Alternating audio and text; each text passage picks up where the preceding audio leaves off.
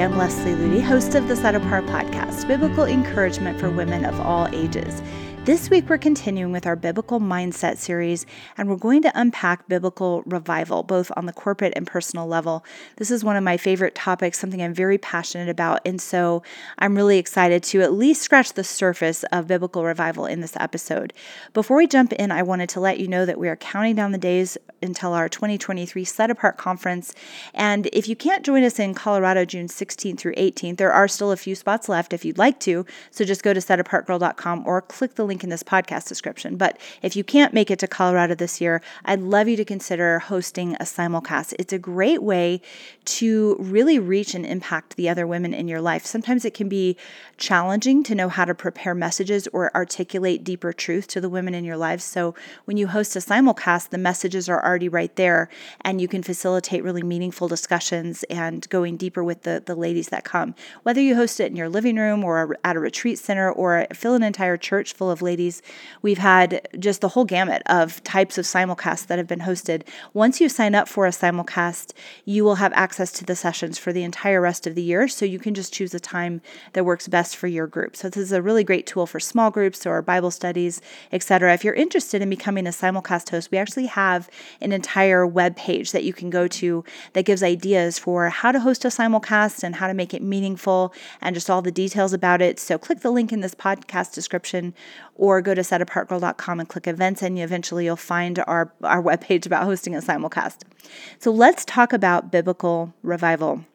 I've been to a lot of, quote, revival meetings since I grew up in a Christian home and went to a lot of Christian events. And it's easy to throw that word revival around. And I think it just means something different to different people.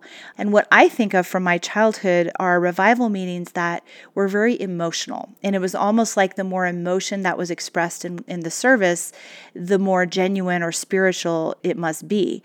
And in actuality, if you study historical revival and biblical revival, one thing that you will see is that it doesn't always begin with emotion. In fact, emotion isn't really the litmus test for whether something is spiritually powerful or not.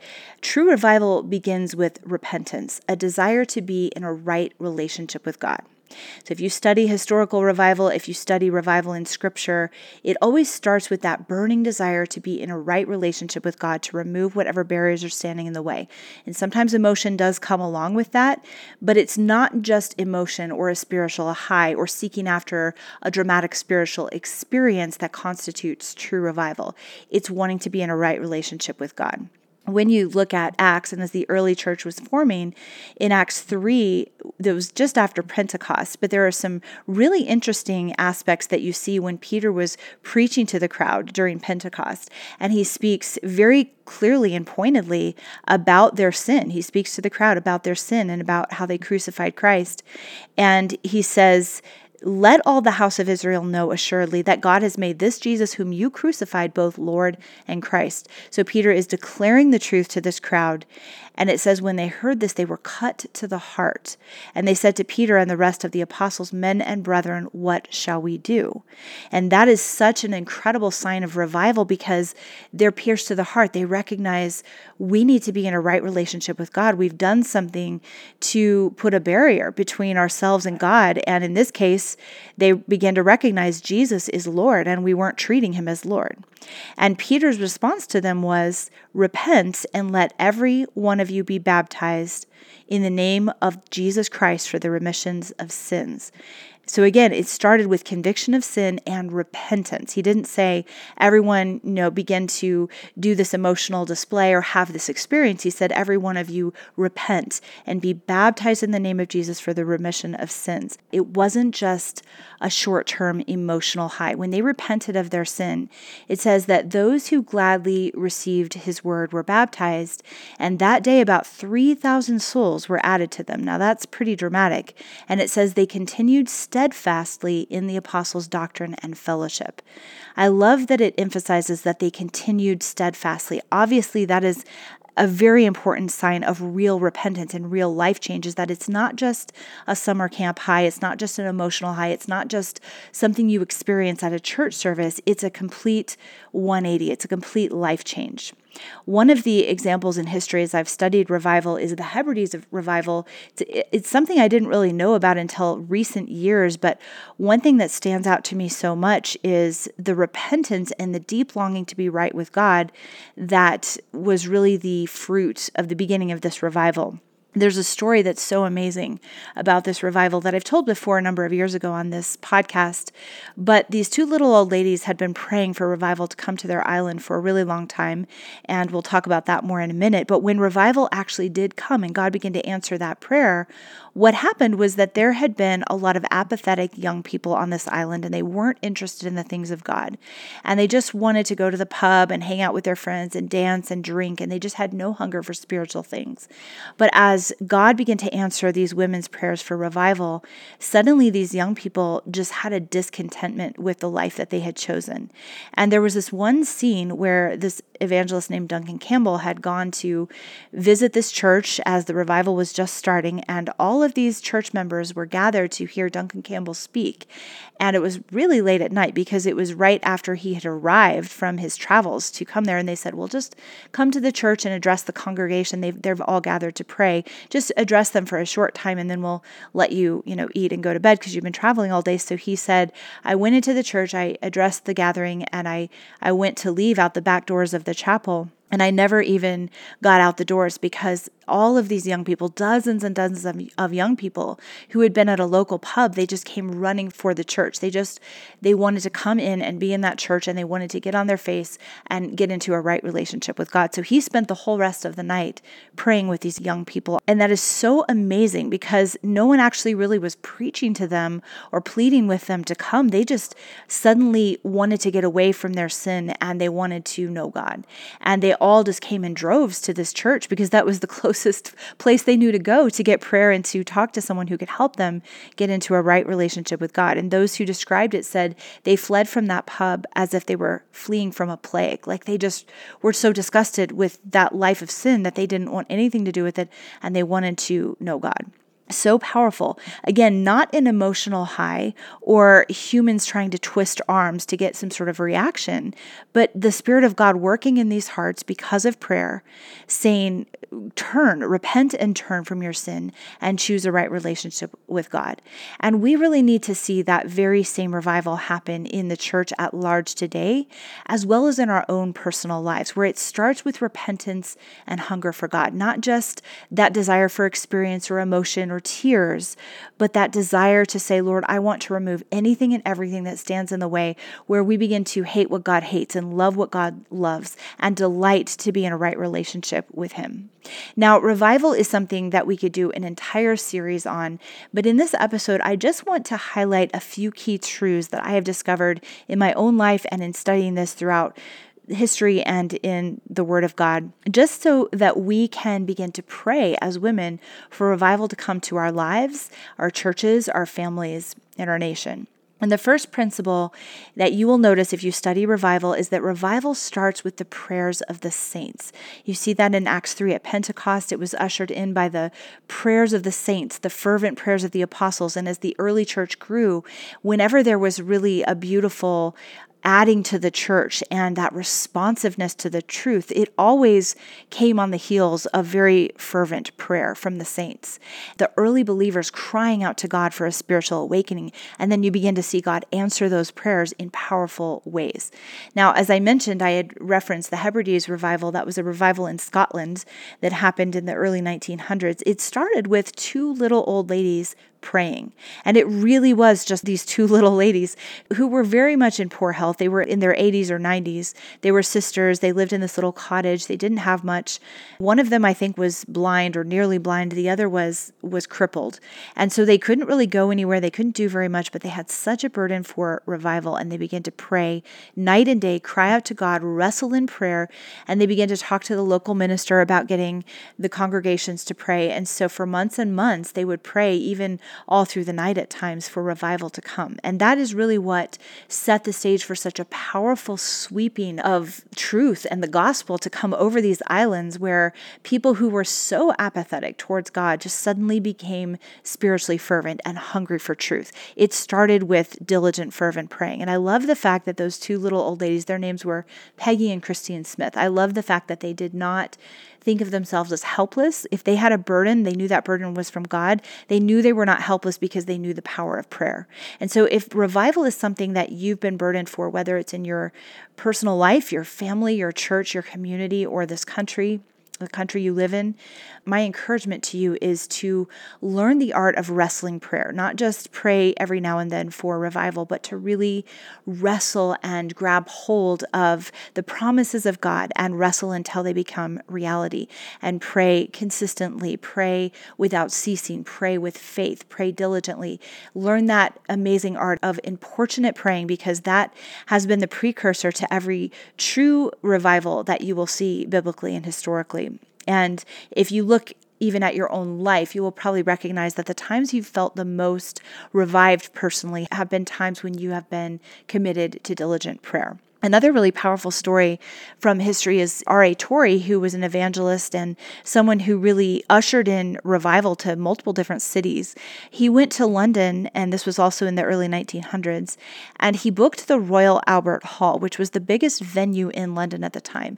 It held multiple thousands of people. I can't remember how many, but it was quite a large venue, and it was hard to book that hall, the Royal Albert Hall, for anything more than a night or two, and that was with the most famous opera singers or circus performers that were popular in that time. That was sort of like the height of pop culture back then, or theater productions. You could maybe book it for a few nights, but not for very long. He booked it for an entire month, and everyone kind of made fun of him and said, "How are you planning to fill this auditorium of this size for an entire month, especially since you're not doing anything entertaining?"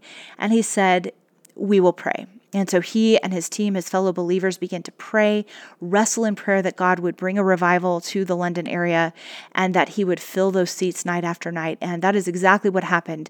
God began to stir such a hunger and such a desire for repentance in the people of London in that time that they not only packed the Royal Albert Hall for a month, but they stood out in the rain many times trying to get in and couldn't even get in. And they would open it up for a second service a lot of nights. And they booked this thing, I think it was more than a month, maybe 6 weeks to 2 months, of just people really wanting to be right with God. And there was nothing really emotional or dramatic or entertaining or huge about what they were doing. They were simply preaching truth. They were lifting high the name of Jesus, and they were praying. And that led to a tremendous outpouring of God's Spirit and people wanting to be made right with God. And the fruit of that was truly astounding. If you've ever studied the revivals that happened through the ministry of the Salvation Army, it's really powerful because William Booth was this really fiery preacher and very convicting man to listen to, but he would always have at least one or two people who were committed to praying for the entire meeting that he would be preaching. And there's a legend that there was always a man under the stage that no one could see, but was crying out for God to work in the souls. And whenever William Booth would feel like there was just deadness or there was apathy in the crowd and his words weren't getting through, he would kind of yell in this thunderous voice, "Pray!" And the man under the stage or whoever was committed to praying for that revival would just fervently continue to cry out to God, and there would be a breakthrough where people's hearts would be broken, they would be convicted of sin, and they would want to do whatever it took to be right with God. So revival starts with the prayers of the saints, both personally and corporately. My encouragement to you, if you are burdened for revival, is don't discount the power of prayer, because that's pretty much always how it begins. And don't just pray once or twice. Understand the fervent, importunate prayer that leads to lasting revival. Study revival praying in history. Study revival praying in the Word of God, and you'll catch a vision of what's possible through the prayers of the saints. Leonard Ravenhill has a couple of great books about this. One is called Revival Praying, and it's specifically about praying for revival, and another is called Why Revival Tarries. Both of those very good books to read, very convicting books to read, but a wonderful place to start if you are burdened to pray for revival. Another key principle about biblical revival is that it starts with an individual life. It's really easy to want to look for the big numbers and the big dramatic, this, entire group of 3,000 or 6,000. And oftentimes revival does spread to a large number of people, but it starts on that individual level where that one individual person says, I want to be right with God. And then that begins to spread to more people. And it's contagious. When God is working in revival, it becomes a contagious thing where someone's spiritual passion starts to rub off on somebody else and they begin to have that same desire. So it's really beautiful to see that when we respond to God as an individual, our decision can impact other people to choose to be right with God. For me, this happened in my own life a few years into my ministry with Eric when we were traveling and speaking full time. And I've told this story in other episodes, but just as a quick review, we had been touring full time. We were always on stage, always sharing messages with the church at large. And I was very disgusted and dissatisfied with the apathy, the mediocrity, the compromise that I saw in the church. And this one specific situation was the game changer for me because I had been backstage waiting to go out to speak. Eric and I both were at a large mega church. The worship team was back there with us, and they were all kind of hanging out together before the worship service started, and they were talking about anything and everything but anything to do with Jesus Christ. They were crude. They were all into pop culture things. It just seemed like such hypocrisy for those who were about to go out and lead thousands of people into worship. Then they had like a 1-minute prayer and just very casually went out on stage. And then like a light switch, it's like now we're in our spiritual mode, and they started raising their hands and worshiping God. And it just felt very hypocritical to me. But then I began to feel convicted that God was saying, don't just point at them. Look at the compromise in your own life, because I had been in a place where I was speaking a lot of powerful things from the stage, but I had left Christ as my first love. He was no longer my true passion. I used my spare time to kind of veg in front of movies and binge watch shows and scroll around on the internet, and I wasn't really going after Christ. I was loving him with part of my heart rather than with my entire being, and I was in full-time ministry, and God gave me a very unmistakable message that night from Revelation 2:5, remember from where you have fallen and repent and do the deeds that you did at first. He was asking me to come away from mediocrity and compromise and worldliness and exchange it for something more beautiful and fulfilling, which was unhindered fellowship with himself. And he was reminding me that I was called to live a consecrated, set-apart, Christ-centered life. God wanted to purify me from the inside out and ignite my spiritual fire once again. It was really amazing because I hadn't even seen that I had fallen into a state of mediocrity. I still had a relationship with God. He just wasn't my focal point, and I was turning to a lot of other things for comfort and fulfillment besides him. And so when he began to really convict me that I had left my first love, my prayer was, Lord, send a revival and let it begin in my own soul. And Eric was walking through a similar process of personal revival. So over the next few months and into the next couple of years, it was really a profound transformation that took place within my soul and Eric's soul. We began to talk for hours about what God was doing within us, and we repented of things that we had allowed into our lives. We allowed the Spirit of God to shine his searchlight deep within our souls and purge away the dross of selfishness and sinful habits that we had allowed in. We became broken of our sin and hungry for his righteousness. The worldly pastimes that had seemed really important to us over the past few years didn't really hold the same attraction for us anymore, and we began to press into God with more fervency than we had ever had before, even when we first came to Christ. And that was really what we look back upon as a revival season. It was a turning point in our Christian lives, and we began to really understand the power and fullness of the gospel at a whole new level. It wasn't that what we had previously wasn't true, genuine Christianity, but it wasn't the fullness of everything God had for us. It was sort of like living in a house without plumbing or electricity that had never been hooked up. We had something real, but it wasn't functioning at its full potential until we began to really let God have his way. So we asked God to give us a spiritual fire that wouldn't fade and would protect against compromise creeping back into our lives. And we embraced at a new level that consecration to Jesus Christ, that truly makes him our first love, not just in name only, but in a lifestyle. And it wasn't just a spiritual high, it was a lasting change. We began to experience victory and joy and peace and intimacy with Christ, and it has remained deepening and growing ever since, even through some very difficult trials that we've walked through. We've had struggles and failures along the way, and we definitely haven't just arrived in our Christian journey, but that was a turning point for us. There were truths we learned when we allowed him to work at that deep level within our souls that still influence our lives dramatically today.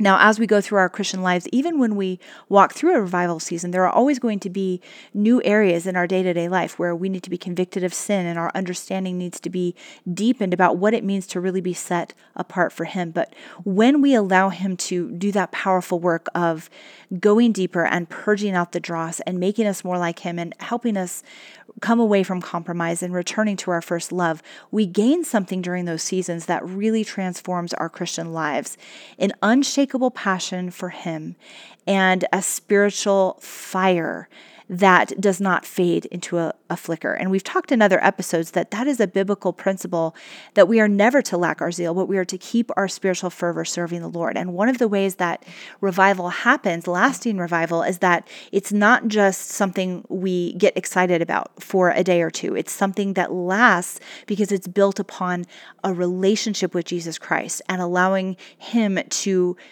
go as deep as he needs to go within our hearts and remove anything and everything that is standing in the way. When we allow him to do that work within us, it's going to be a lasting change. So revival starts on an individual level. And so if you are burdened for revival, it's really easy to look around and see mediocrity and see apathy in other Christians and kind of cluck our tongues and get frustrated. But a lot of times where God wants to bring us is to say, Lord, send a revival, but let it begin with me in my own soul. And I challenge you, in addition to importunate, fervent praying, to say, Lord, shine your searchlight within me. And if you need to walk me through a personal season of revival, I'm available. And I've never regretted allowing God to walk me through a personal revival season. It's always led to even really powerful change in other people's lives, because we can then share what God has done within us, and that spiritual passion is contagious. In fact, that personal revival season that Eric and I walked through is what led to Ellerslie, which is our discipleship training ministry. And if we hadn't walked through that, most of what we teach at Ellerslie we wouldn't have had a grasp on it to be able to share it with others. A third principle is that revival heals relationships. And this is one of the most powerful aspects of revival. When I was reading about the Hebrides revival in Scotland, one of the most powerful things that you see happening is people making things right with those that they've wronged, those that they've hurt, especially healing within family relationships. So men who have been just irresponsible or abusive in their homes and their families toward their wives, repenting and just doing a complete 180 by the power and the grace of God, or young people who were just wayward and rebelling against their parents, coming back and making things right and just living an upright, honorable, godly life from that point forward by the grace of God. I remember for Eric and I, one of the first just little mini revivals that we saw was when we were speaking in Australia. This was over 20 years ago, but we were asked to speak at a Christian school, and this was a Christian school where everyone kind of felt like they had their act together. They didn't feel like they needed revival. They didn't really even want to hear us come and speak, but they asked us to come and share. And the original idea was that we would share on purity and godly relationships. But when we got there, Eric really felt like we were supposed to share various stories from our lives about how God had convicted us of sin and led us into repentance and making things right with others. So when we shared that and made ourselves just kind of open to say, here's how God has done this in our lives, it was so powerful to see these students go from just kind of bored and distracted to riveted to what we were saying. The Spirit of God was really working in their hearts. And after a long silence, when we were done speaking, we kind of left it open for anyone who wanted to make things right with others to come up to the front or to go find that person that they needed to be reconciled to. And the first one that came up was a high school boy. I think he was probably the most popular boy in the high school, an athlete and a class president or whatever. Everyone looked up to him, and he came up just with brokenness and tears and spoke into the microphone and repented to his younger brother of not being a godly example to him and not being the kind of brother God had called him to be. And that just opened the floodgates where he was reconciled to his brother. Their relationship began to be healed, and for hours this went on, where these high school students would come up to the microphone or go find teachers that they had been disrespectful to, or write letters to their parents, or make things right with each other, make things right with those that they had wronged in the school. And it was beautiful to see how one of the first fruits of that sort of little mini revival is what I would call it, God just moving really dramatically in this school. One of the first fruits was healing in relationships. And one of the things I would challenge all of us to do is say, Lord, shine your searchlight within me and convict me of any relationships in my life that need to be restored and made right. If there are things that I've done to wrong other people or be insensitive to them, am I willing to go to them and ask their forgiveness? Am I willing to take those steps of obedience? And if we are willing to say, Lord, I want to be an instrument of healing and peace in relationships as part of a personal revival that God might be walking us through, it will be contagious. It will have incredible eternal fruit. One of the stories I think about in history is the story that happened right after the Second World War, when a young woman named Peggy Covell had learned that her two parents had been killed, martyred in Indonesia by the Japanese. Her parents had been serving over there as missionaries, and the Japanese took it over during the war. And they were basically just executing all foreigners without really much of a trial or anything. They just sort of believed every foreigner was a spy and was a threat. And so they just were left and right executing foreigners, men, women, children, it didn't matter. And her parents and their fellow missionaries had all been beheaded. And imagine this young girl, she was probably 19 or 20 years old, just in college, and was so devastated at losing her parents at that key time in her life, and just really bitter and angry toward the Japanese for just their cruelty. And God began to work in her heart, and she said, Lord, by your grace, I want to be able to forgive and love those who killed my parents. And so out of a step of obedience to God, she found an internment camp near where she lived. She lived in the Colorado, Utah area, and she found an internment camp where a lot of Japanese prisoners of war were being held until the war was over. And she went there just as an act of personal obedience to God and began serving the Japanese soldiers and just making their lives better in any way that she could. And one soldier asked her why she was doing it. She told him her story, how God had forgiven her, and she wanted to express her forgiveness to the Japanese people for killing her parents. And that's why she was serving in this camp. And he was so moved by that story that he went back to Japan after the war, and he spoke about it to a war hero who was very well known all over the country of Japan because he was instrumental in the attack on Pearl Harbor, and he was just looked up to by all the Japanese people. And that man, through this example, this testimony of this young girl, became a Christian and became an instrument of the gospel for his people. And so thousands of Japanese people heard the gospel and gave their lives to Christ, and it was like a revival after the war. And this young girl, Peggy, just her simple personal step of obedience was a catalyst that God used for revival in other people's lives. So you never know what our little steps of personal obedience, when we let God have his way with us, how they can bring about revival in the lives of those around us, or even people that we may never even meet this side of heaven. We can be frustrated with the church and the apathy and the mediocrity that we may see around us. But I have found in my own life, in my own soul, that the very best approach is to say, Lord, send a revival, awaken your church, but let it begin with me. Whether that's through prayer, whether that's through personal repentance or personal steps of obedience, I want to be a catalyst, an instrument, a tool that you can use to help those around me be in right relationship with you. Send a revival and let it begin with me. I pray that would be the prayer that all of us pray as we see where the church is headed. And it is truly about the power of God and what he wants to do, not just what we're able to do in our own strength. That's where revival comes from, the desire, the power of God to awaken his church. So let's pray for that, stand for that, and allow God to do that amazing miracle in our own lives. I hope you've enjoyed this week's episode. If you'd like to go deeper into living a set-apart life for Christ, visit us at setapartgirl.com and check out all the resources that we have for you there on going deeper with Jesus. I pray you have a blessed and Christ-centered week.